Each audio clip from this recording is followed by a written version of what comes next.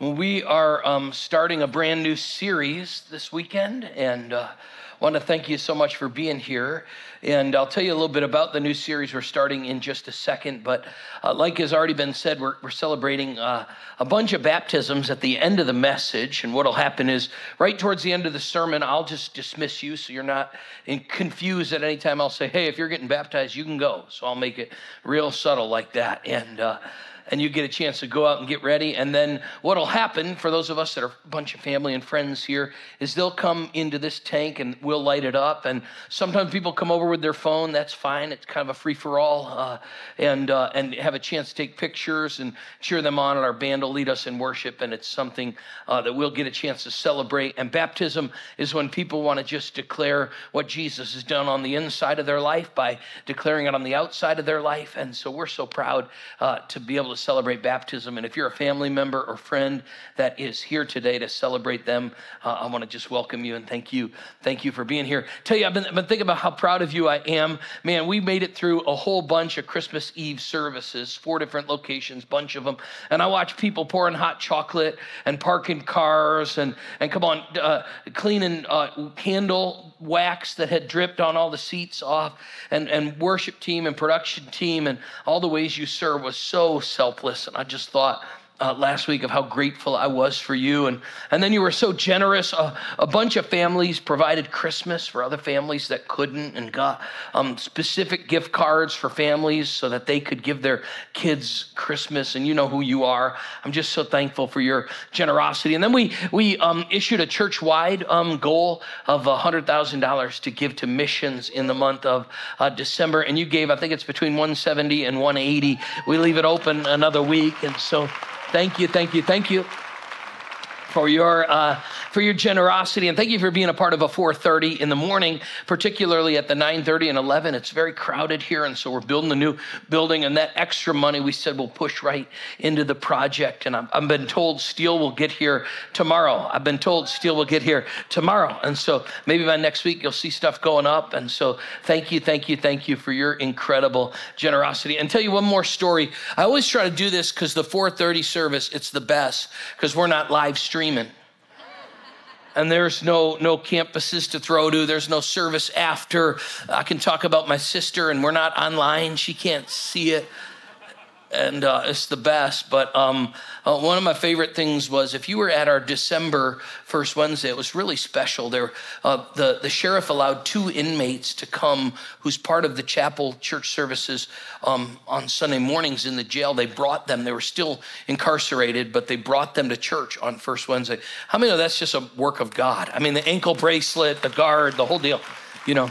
And one of the guys' name was Jay, and he had lived not far from here, and he said he saw the chapel stickers on everybody's car driving around, and he drove by the sign, and he thought, I'm supposed to go there, but he never came, and then he ended up making a mistake and landing in the jail, and so he decided he would go to church in the jail. And he's like, I'll never believe it. I felt like I was supposed to go to the chapel, and I walk into church in the jail, and they put up on the screen the chapel, and I'm like, are you kidding me? In fact, Joel Hughes, who leads the Tri-Hope outreach ministry there, sent me a picture of Jay's cell. And in the wall, there's probably a glass part only about this big. And there was a chapel sticker, on the glass window in Jay's cell. And he got out of jail last Wednesday, and he didn't know we do one Sunday a year. We don't have church in person. So he came to church. And but the good news is we have a whole group of intercessory prayer people that pray on that Sunday for 21 days. We got a pre-service prayer meeting for all of our prayer meetings. And they were here, and he went in and prayed with them. And one of the ladies said, well, I've been meaning to put a sticker on my car. And so I got this picture last Sunday of Jay out in our parking lot, out of the jail, putting a sticker on one of the prayer team's cars. And he was with us first Wednesday. He was with us. He sat right there this morning at 11:15. And I'm just so thankful to be a part of a church that's reaching not only in our community, but into the places where people are rebuilding their lives, and God's doing incredible things. So, isn't that amazing? Incredible. Let me just remind you, I won't harp on it. I won't guilt you. You kind of already know the deal. But tomorrow morning, 7 a.m., and you say, well, Pastor, I'm not a morning person. I'm at the 4:30. Well, that's okay. We got coffee. And so 7 a.m. in Richmond and in Midlothian, we'll be together in person, online as well. You can watch it on the replay, whatever you have to do. And a bunch of us are fasting, either on water fasts or you got to fast something you don't like, or you like. Does that make sense? I asked my son, what are you fasting? And he's like, kale. I was like, it don't work that way, buddy, you know. And in fact, we're also encouraging a soul fast, which is to set down the news a little bit and social media a little bit and to detach a little bit from the world. How many of you believe we could detach a little and attach more to the Lord? And so we're thinking of that. And somebody said to me, what will I do if there's news in the world? And I was like, well, we'll let you know, because somehow we'll all find out. But how many know if you fast the news for a week or two, you'll be happier? And so that's what we're doing here, and want to be a part of that. Well, we launched a brand new series today called Mountains and Valleys, and how many know God sometimes works in our life in great ways on the mountain, but how many know God sometimes leads us through valleys? In fact, sometimes I used to think when I was younger that there were mountain seasons in life and valley seasons in life, and then I've realized, have you ever had a moment in life where you had a part of your life that was a mountain and a part of your life that was a valley? You know what I'm talking about? Come on, I got 4 kids. That means there's always one to keep me encouraged and always one to keep me discouraged, you know? And all of us probably know what it's like to go through mountains and valleys. In fact, I took a survey this morning. I wonder, some people like the mountains, some like the beach. Come on, where are the beach people? Raise your hand, you're a beach person, praise the Lord. And where are the mountain people? Come on, mountain people. Okay, that's pretty good. Where the Lord meets us on the mountains. And I had a guy tell me after the 9:30 he was a horticulturalist, if I pronounced it right. Horticulturalist. And I said, what do you do? And he's like, well, I study soil and bugs and pests and everything.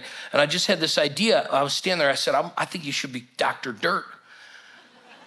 And he said, well, no, because he's really smart. You know what I mean? And I was like, you're really smart. He told me a bunch of things he studied. And I said, well, Dr. Dirt, that's your new name to me. And he's like, things don't really grow in dirt. They grow in soil.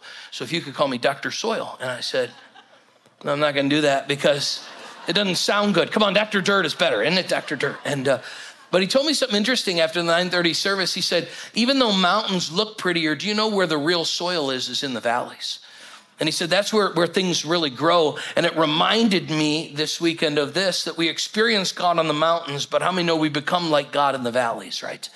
And so God uses the mountain peaks in our life to fill us with faith and courage, but God also uses the valleys, the challenging seasons of our life, to develop us and to test us and to work in us.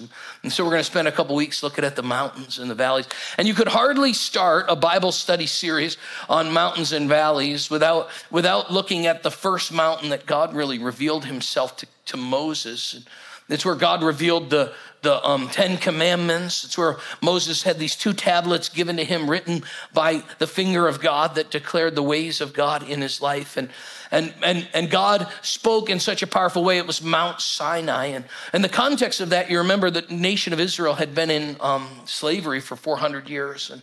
And 400 years, God sent a deliverer named Moses who said, let my people what? Come on, let my people go. Yeah, you've seen Prince of Egypt, right? And God delivered the people, and yet what should have been a 12-day walk into the promised land became a 40-year journey. It was only 12 days, actually, from where they were at the banks of the sea to go all the way into the promised land. But because of their hard-heartedness and lack of faith and their grumbling spirit, God led them a long way around. How many know sometimes people are difficult? How many know sometimes we are difficult? How many are sitting next to a difficult person this weekend, right?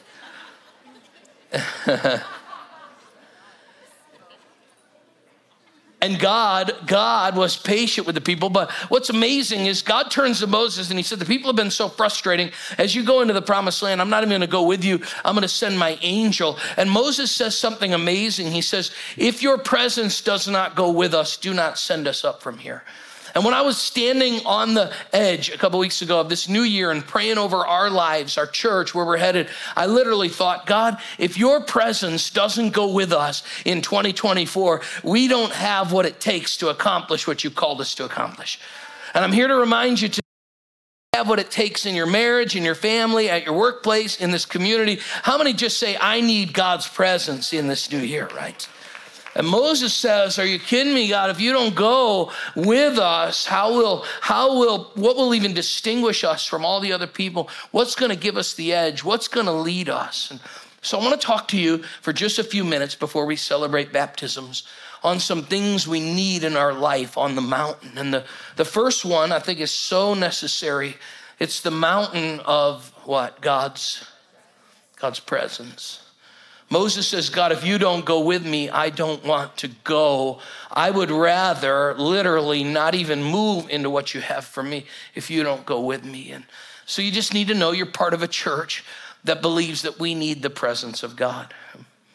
In fact, every time we pray 21 days of prayer, it's strategically scheduled in January and in August, because January, the start of a new calendar year, August, the start of a new school year. It's us saying before we begin things, we're going to consecrate ourselves in prayer.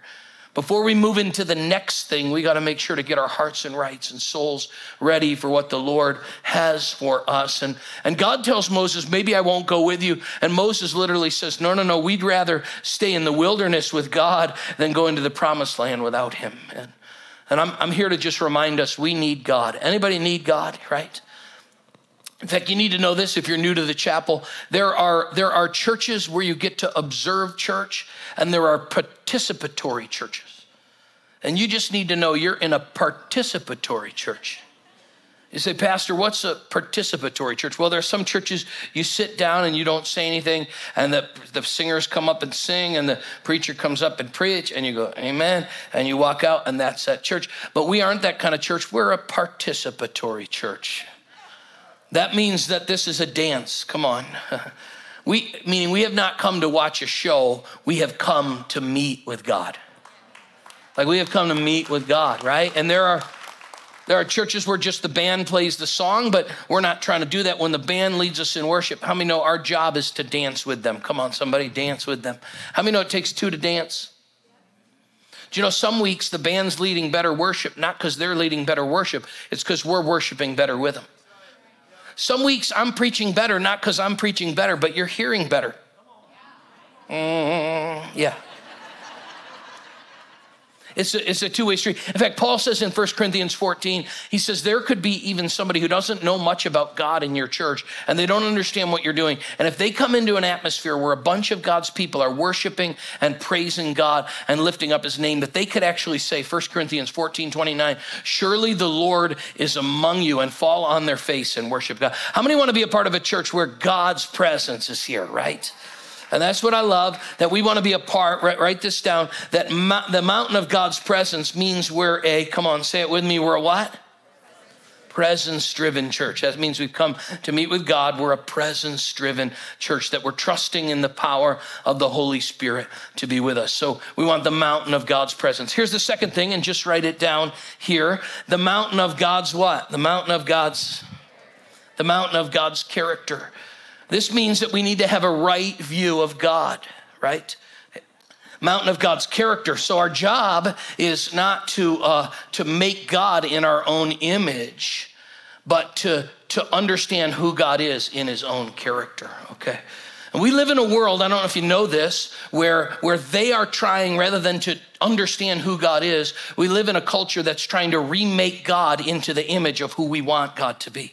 And it's interesting, when Moses meets with God, he comes to him and says, be ready in the morning and present yourself to me on the rooftop of the mountain. And God comes and he shows up in power. And the Lord comes down in a cloud and stands there with him and proclaims his name, meaning his character, his identity, his being, and who he is. And that's what we're trying to do as a church, to reveal and teach the character of God. And he describes him as the God who's compassionate and gracious, slow to anger, abounding to love. He's abounding in faithfulness, maintaining love to thousands, forgiving wickedness. And yet, if there is sin, he doesn't leave it unpunished. And the consequences of that sin can affect generations. And here's what he's doing. He's teaching who God is, not who they want God to be. I want you to imagine, my wife has blonde hair and brown eyes. I want you to imagine I say to her tonight, I love your brown hair and blue eyes. And she says, but I don't have brown hair and blue eyes. And I say, oh, I know, but I love your brown hair and blue eyes. She's gonna say what? I don't know what she's gonna say. It's weird, right? Because I can't make her what I want to say she is. I've gotta admire and appreciate who she really is. And I want you to see that we live in a world that's trying to remake God into who they want it to be. And I want us to be a church, catch this, that sees who God is, not who we want God to be, okay?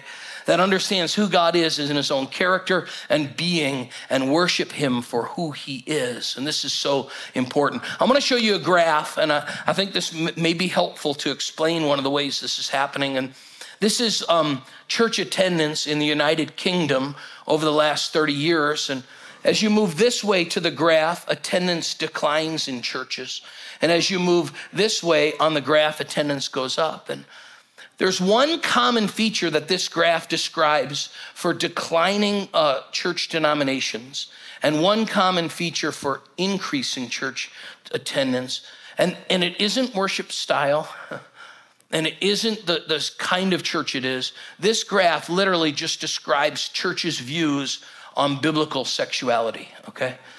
And I want you to know that further you go this way to declining churches, they have more progressive views on sexuality. And those churches, denominations, seem to be declining, and churches that hold to biblical sexuality, which is sex and marriage is created one man, one woman in the confines of marriage to be enjoyed and celebrated, and anything else is less than God's best and sinful. Churches that hold on to that view of marriage are growing. Isn't that interesting?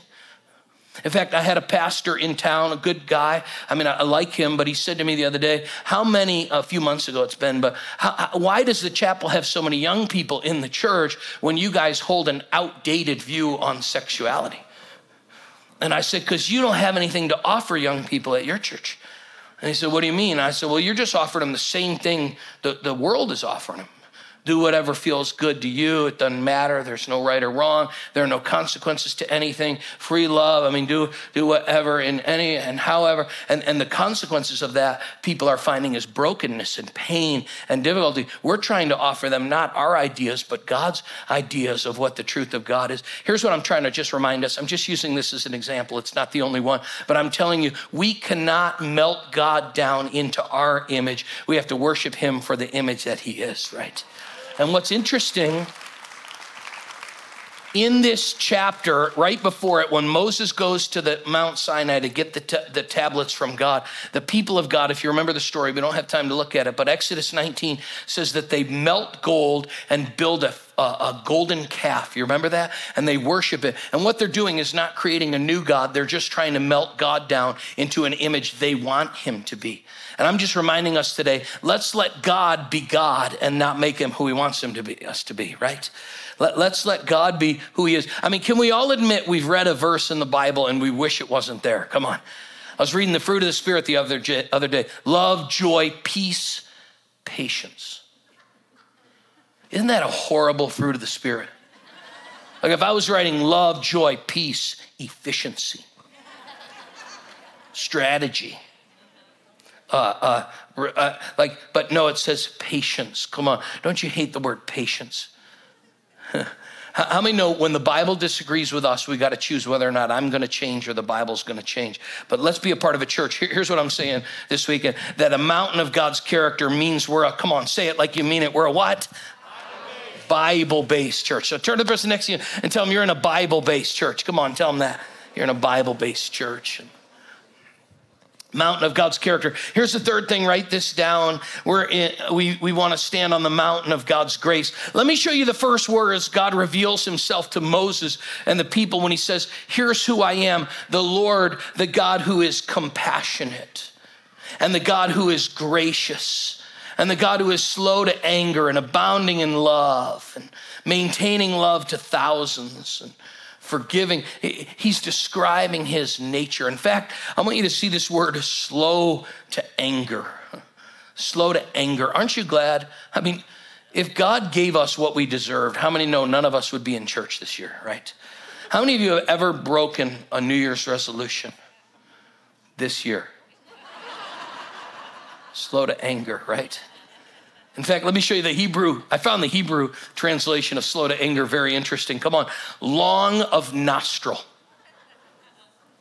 Don't you love that? It's a picture of when people get mad. You know what I'm talking about? Come on, do it with me. Like,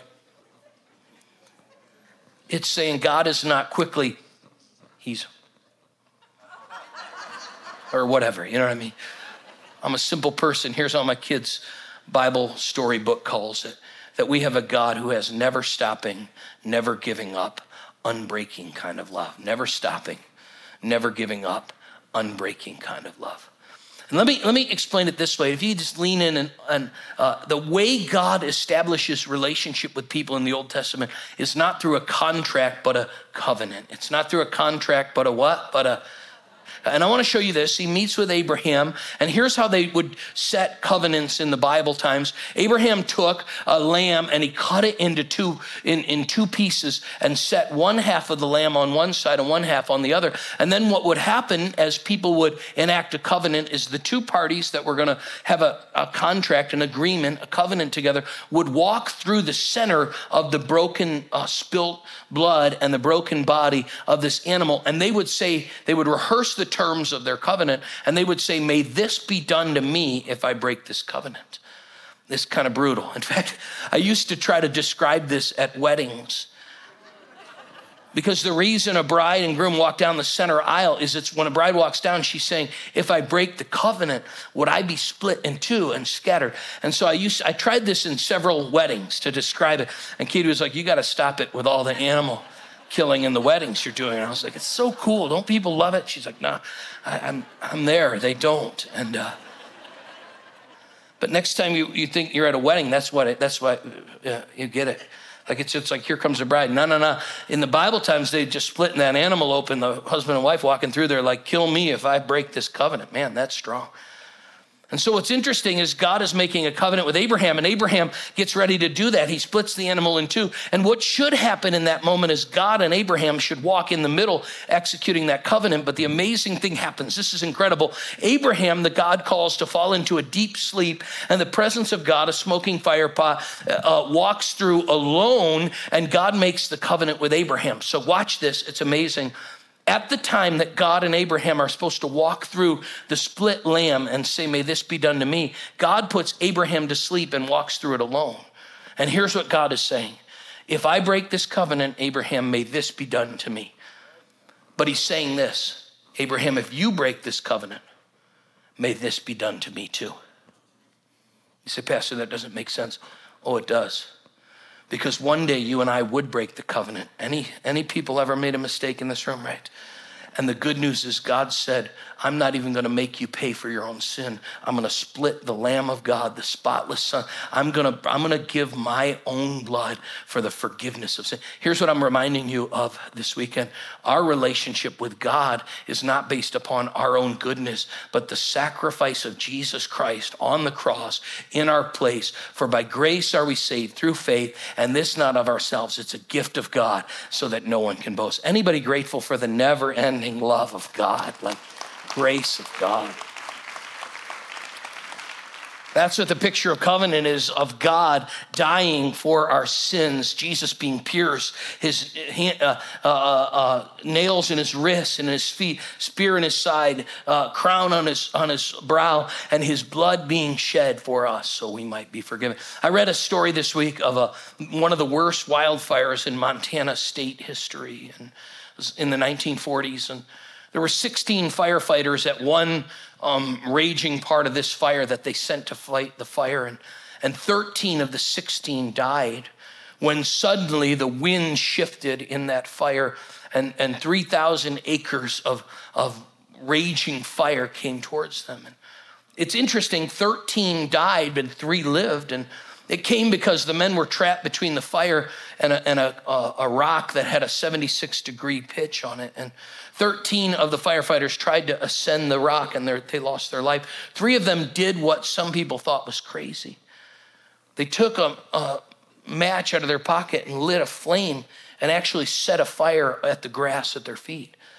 What they're actually doing is back burning. They were setting a fire so that the fire near them would burn towards the fire that was coming at them. And something amazing happened when the 2 fires met. That fire that was coming at them no longer had fuel in grass to come towards them because the burnt over part was large that was between them and the fire. And so all the firefighters had to do was step on the already burned part and nothing could touch them. Okay. So here's what I want to say to you tonight. All of us had to pay the penalty of sin, the Bible says. And that sin was the judgment, like the fire. But the good news is Jesus Christ came to absorb it. And all we have to do is step in the already burned over place of the grace of Jesus Christ, the death of Christ on our behalf. And we don't have to pay the penalty. I'm so glad this weekend I don't have to pay the penalty for my own sin. I'm so glad there's a sacrifice in my place on my behalf that I might be forgiven. And here's what the mountain of God's grace means. Catch this. You just need to know you're in this kind of church. The mountain of God's grace, come on, somebody help me out, means we're in a what? A Jesus-centered church, right? Like it's all about Jesus. I'm not saved by a system. I'm saved by a Savior.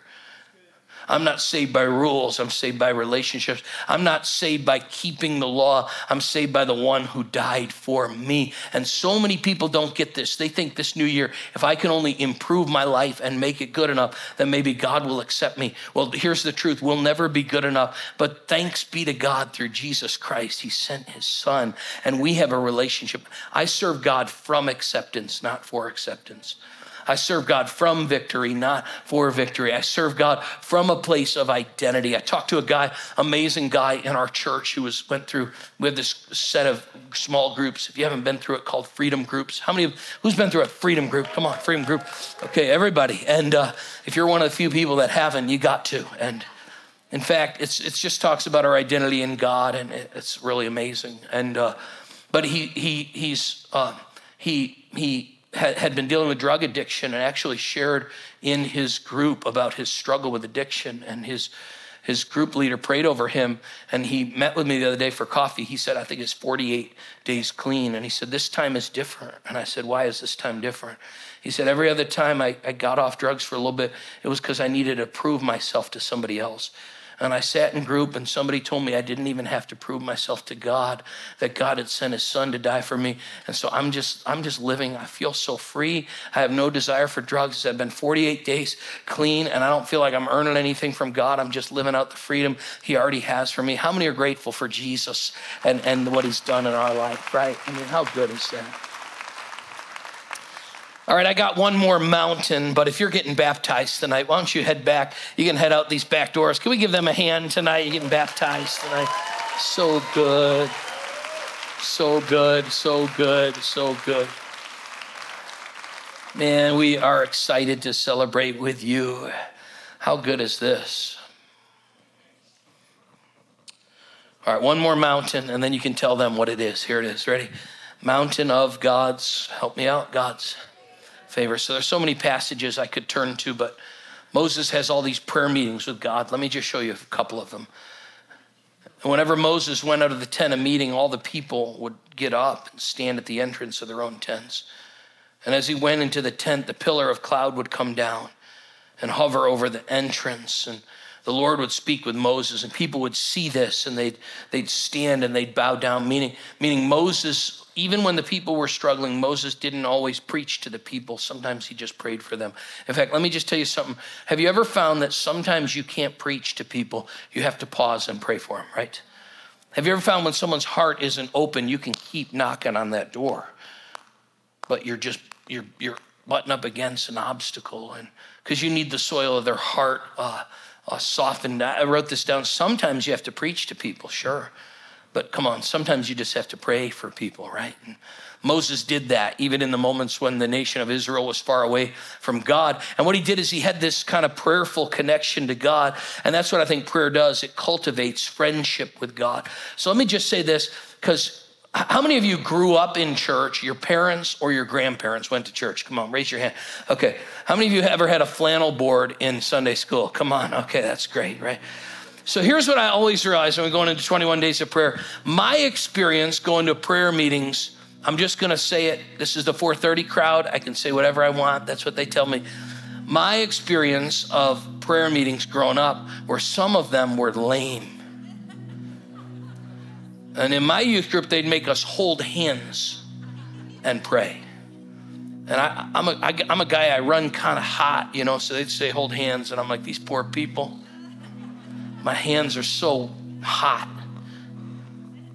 And in my church, you'd go around a circle and you'd each pray, taking turns, pray. And I don't know if you've ever been in a prayer circle, but you're not listening to anyone else pray. You're thinking, what am I going to say? And in fact, once they were done praying, we had this thing in my youth group where they would squeeze your hand, and that meant it's your turn. And I remember I'm in one of these youth group prayer meetings and they're praying. I'm like, oh, that's good. I'm not going to beat that. And, I was going to pray that. By the time they got to me, she squeezed my hand. I just bumped it to the next person. I was like, I got nothing. Have you ever been in a prayer meeting where somebody knows all the King James Version? They know everything in the Bible. And you're like, if I pray, I'm going to get my theology wrong. I'm going to say, God, as your 13 apostles followed you or something. And here's what I'm saying. When you think of prayer, you think of like this rigid thing. Here's what I want to tell you. Prayer is just reconnecting our friendship to God. How many believe that, right? How many think, in fact, let me show you how Moses prayed. The Bible says he went in and Moses spoke to the Lord, what? Face to face, as one speaks to what? A friend. I love that about Moses' prayer. He just talked to God one-on-one. Hey, that's all we're trying to do in 21 days of prayer is turn up our communication with God so that we're praying not just to the God of the universe, of course he's that, but we're praying to a God that we have a relationship with. So we just believe around here that prayer meetings don't have to be lame and low energy. We think there's something, we call it New Testament prayer. And that means Acts chapter 4, the Bible says when the early church gathered, they prayed, and the Bible says the place where they were praying was shaken. We think that when the people of God gather in New Testament prayer, that things get shaken in our home, things get shaken in our city, things get shaken in the future, things get shaken, in our lives, in our city, and God shakes things up for his glory. All right, I'm gonna skip this part. It was really good. You can watch it from this morning, but here it is. Afterwards, Moses returned to the camp, but the young man who assisted him, Joshua, son of Nun, would remain behind in the tent of meeting. One thing that hit me when I read Moses' life is when Moses went to pray, there was a young guy, Joshua, who saw something about his praying that changed Joshua's life. And when Moses was done praying, Joshua would stay behind praying. He'd eventually be the leader of the nation of Israel. And this has just been my prayer. I want to make sure we know this. One of my prayers for these 21 days of prayer is that our time of prayer would activate the next generation to be people who pray. I grew up, and it's one of the things I love about the chapel. Don't you love students that come and sit down front and worship down front and engage? We're going to have in 2 Saturdays, not this Saturday, but the next Saturday, 2 Saturdays from now, 24 hours of prayer and fasting for students. And they're going to have a Saturday where they pray and fast. And we'll have I think we'll have more than 100 students that will give up a Saturday to do prayer and fasting. Catch this. You're in a church where students are excited to give up a Saturday to do prayer and fasting. Hello. Because there's something about prayer that activates the next generation. I know I'm supposed to close. I have 30 seconds. So I just want to say this. I'm glad to be in a part of a church that has old people and young people. How many know we need some old people who know and have wisdom and have lived and have the wisdom? Point to an old person. No, I'm just kidding, right? How many know we need some seasoned people? Mentoring is learning from the mistakes of others, right? So we need seasoned people of faith that have lived long. But how many know we need young people grabbing on to the faith? And how many know older need the younger? How many know the younger need the older for wisdom? The older need the younger to learn how to work their phones. Come on, somebody. So, all right, here we are. We're done. Let's just review tonight. Come on, say what's in parentheses. We want to be a mountain of God's presence. Means we're a what? We're a presence-driven church. The mountain of God's character means we're a Bible-based church. The mountain of God's grace means we're a Jesus-centered church. And the mountain of God's favor means we're a multiplying church to the glory of God the Father. So Father, tonight as we head into 21 days of prayer, and all you want to do in our church, and all you want to do in our homes, all you want to do in our neighborhoods, we trust you completely. We give you these next few weeks as a sacred season to pray and call upon your name. And I just pray you'd have your way in every part of our life and every part of our circumstance. For we pray it in Jesus' name. Amen.